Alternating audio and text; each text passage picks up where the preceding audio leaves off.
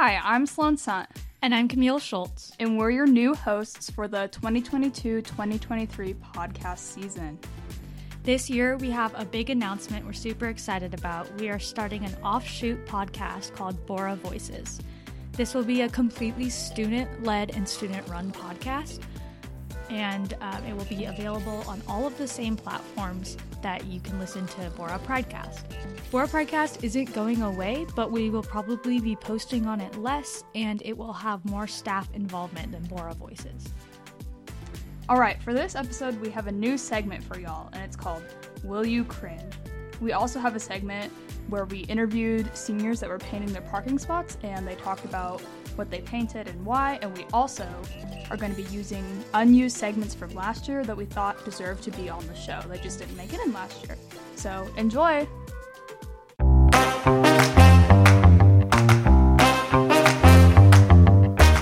I'm Camille Schultz, and I'm here at the Senior Painting Parking Spot Day. And just introduce yourself and tell us the significance of your parking spot. Hi, I'm James Pontius, and for my parking spot, I am drawing a tattoo that my father had on his arm as kind of a memorial to him because he recently passed away. Hi, what is happening? My name is Holly Arby, and my design is a big sunflower with a butterfly on it, and it has butterflies and dragonflies flying all around it. I'm Jalen Westrick, and I am making some mountains with a blue sky and a nice yellow sun. I'm Jared Camp, and let's see, the significance of my parking spot is that I really like art and I really like plants, so I just kind of like combine them together to create this mess. Hi, I'm Julia, and mine is just smiley faces and daisies on a green background. Lauren McLean, and I made a no parking sign. Hi, I'm Nicole. I did geezer, like Weezer, but geese.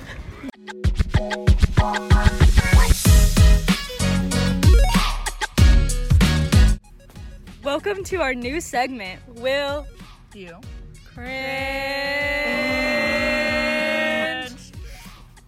Are your cravings causing pregnancy? Are you always feeling bloating? Are you always moody and yelling? Well, you may be entitled to $30,000. I'd contact your lawyer about that, but you're definitely entitled to these fun snack combos. My favorite, pickles and mac and cheese. Another great one to try is apples and ketchup. My personal favorite are chips and Nutella. That one's really yummy. I love Sour Patch Kids dipped in nacho cheese, though, especially at basketball games. Delicious. Chocolate milk in Dr. Pepper is a great way to wash away the pregnancy. My favorite way to replace my new baby with a food baby is an IHOP T-bone steak, medium rare. I love how chewy it is. And gray. Back to the pickles. Peanut butter pickle sandwiches are just delicious. M&M's and pizza are a great way to spice up your typical cheese pizza. My new favorite one is mayo and coffee. Great way to start the morning. Sometimes you just need that extra little spice in the coffee. Really wakes you up. For that, add some Tabasco. Tabasco, mayo, coffee, literally my go-to. Literal spice. Sometimes I use a spoon to dip some fudge inside my cucumber before eating it. My favorite snack, my favorite candy, in fact, is a pickle shoved inside of a Snicker. There you have it, folks. Eat your pickles and don't be pregnant.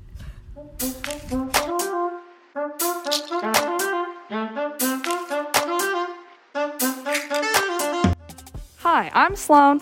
And I'm Camille. And we're here today with Mr. Drobny, and he's going to be doing a root beer taste test for him. What we have set up is we have 4 cups labeled A, B, C, and D, and he's going to be taking a sip from each cup and then giving us an idea of what the root beer kind of tastes like. And then at the very end, he'll be giving us a ranking of which ones are the best root beers.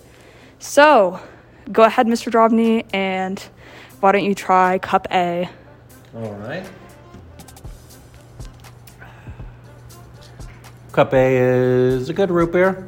If I was going to put it on a scale of 1 to 10, it's probably a 6. A little on the lighter side.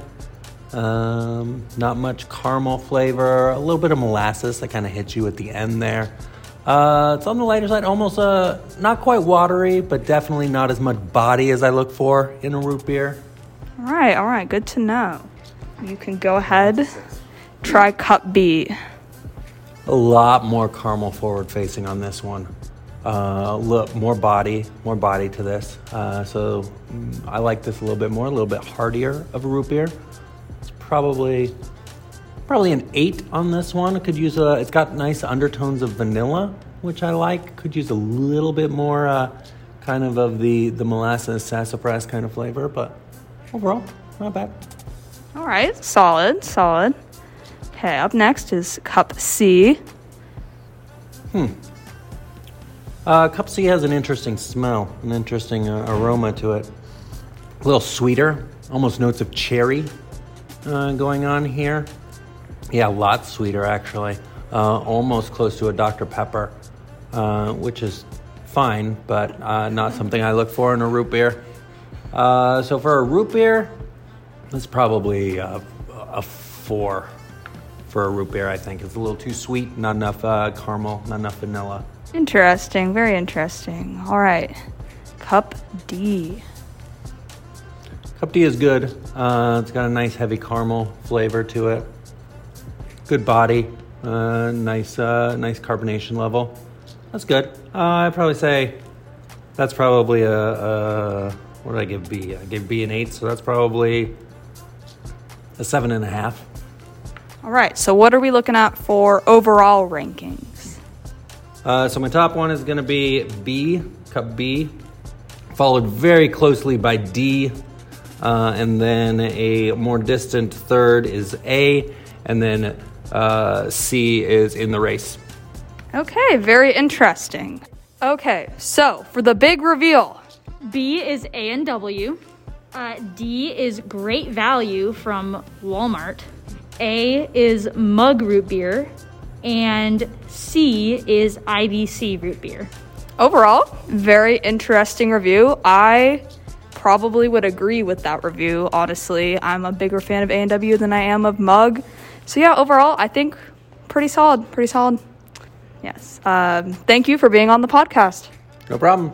Thanks for having me.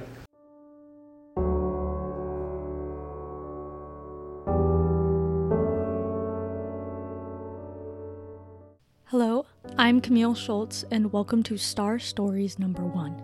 Today I'm going to be telling you about the constellation Cygnus, or the Swan. There are a lot of different stories for this constellation, but the most popular and the one I like the most is from Greek mythology. The constellation represents the youth Cygnus, who was also a friend to Phaethon, the son of Apollo. Phaethon attempted to drive Apollo's chariot, which was the sun, across the sky one day. Cygnus was there cheering him on. They had been best friends their entire lives. But then, Phaethon did not have control of the horses or the chariot, and the sun fell to the earth. To avoid total extinction, Zeus shot the chariot out of the sky, and Phaethon fell into the river below. For days after that, Cygnus dove into the river like a swan over and over and over again to try to find his friend. Zeus was so impressed by Cygnus's loyalty and friendship that he turned the youth into a swan and placed its image in the night sky. The Summer Triangle now is part of the Swan constellation and is visible throughout the summer and well into the fall. Cygnus is one of the most easily recognizable figures in the night sky, and unlike some constellations, actually looks like a swan. So go see if you can find it. In addition, Cygnus is the word for swan in Latin. This has been the first episode of Star Stories. Stay tuned for more myths told from our night sky.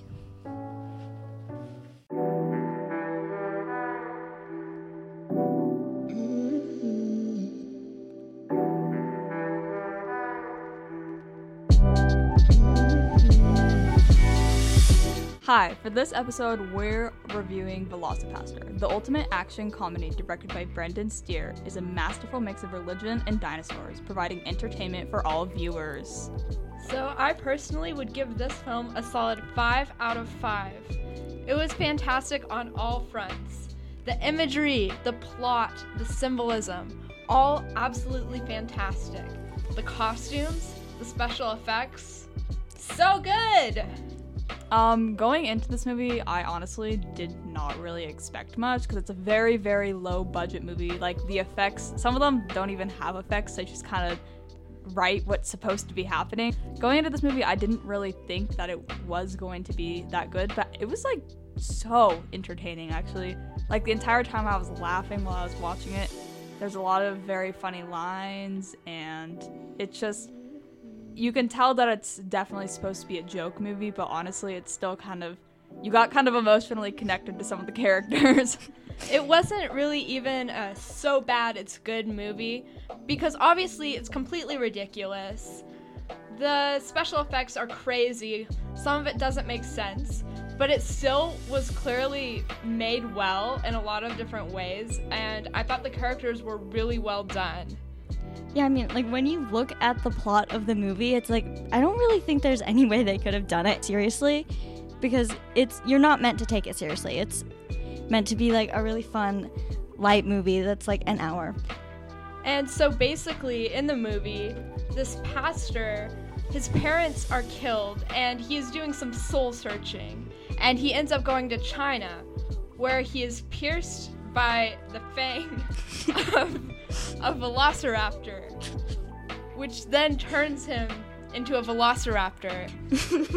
And it's kind of like a superhero origin story. He doesn't really know what to do with these powers. He doesn't really know, like, how they work, but eventually he meets Carol, who's able to help guide him with his powers, and he's kind of conflicted because he thinks these powers kind of go against the church, so he's trying to find a way to balance his beliefs with his velociraptor powers, and Carol's kind of there to help guide him through. Yeah, and I think one of the most iconic moments is when Carol is telling him that she saw him turning to a velociraptor, and he's not convinced, and he's like, dinosaurs didn't even exist. And that sort of sets the scene for how difficult it is to convince him that, first of all, he really is turning into a velociraptor, and second of all, that's not necessarily a terrible thing. The relationship between Carol and the pastor, Doug, I don't think we've said his name yet, I think it is really well summarized in one quote. When Carol says, "I don't know much about God," and then Doug replies with, "I don't know much about dinosaurs." And then he eventually kind of starts to figure things out and use his velociraptor powers for good, and learn that even though he is a velociraptor, he still can do good things and help other people. Yeah, and it goes into a lot of his conflict between, like, the church and those velociraptor powers, and they're trying to do an exorcism on him. And it's crazy.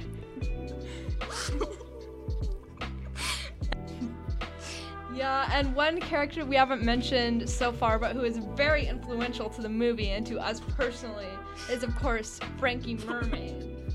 He's a villain. He's not the main villain, but I think he's really the most iconic villain. I mean, when you think about it, he kind of is the main villain because he's really what sets the entire story into motion. So overall, watching this movie, it was kind of a life-changing experience. It made me kind of just think differently about what constitutes a good movie, and definitely would recommend.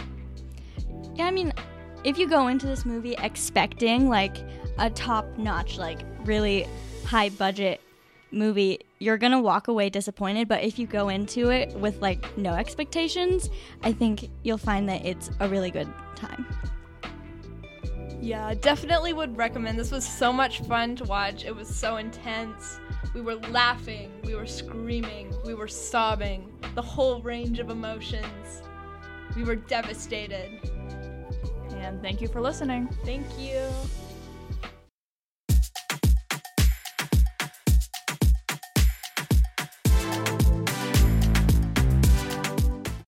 Thank you for listening to our first episode of the 2022-2023 season. make sure to go check out our new podcasts on all the same platforms you can find Pridecast. This is Camille. This is Sloan. These are Bora Voices.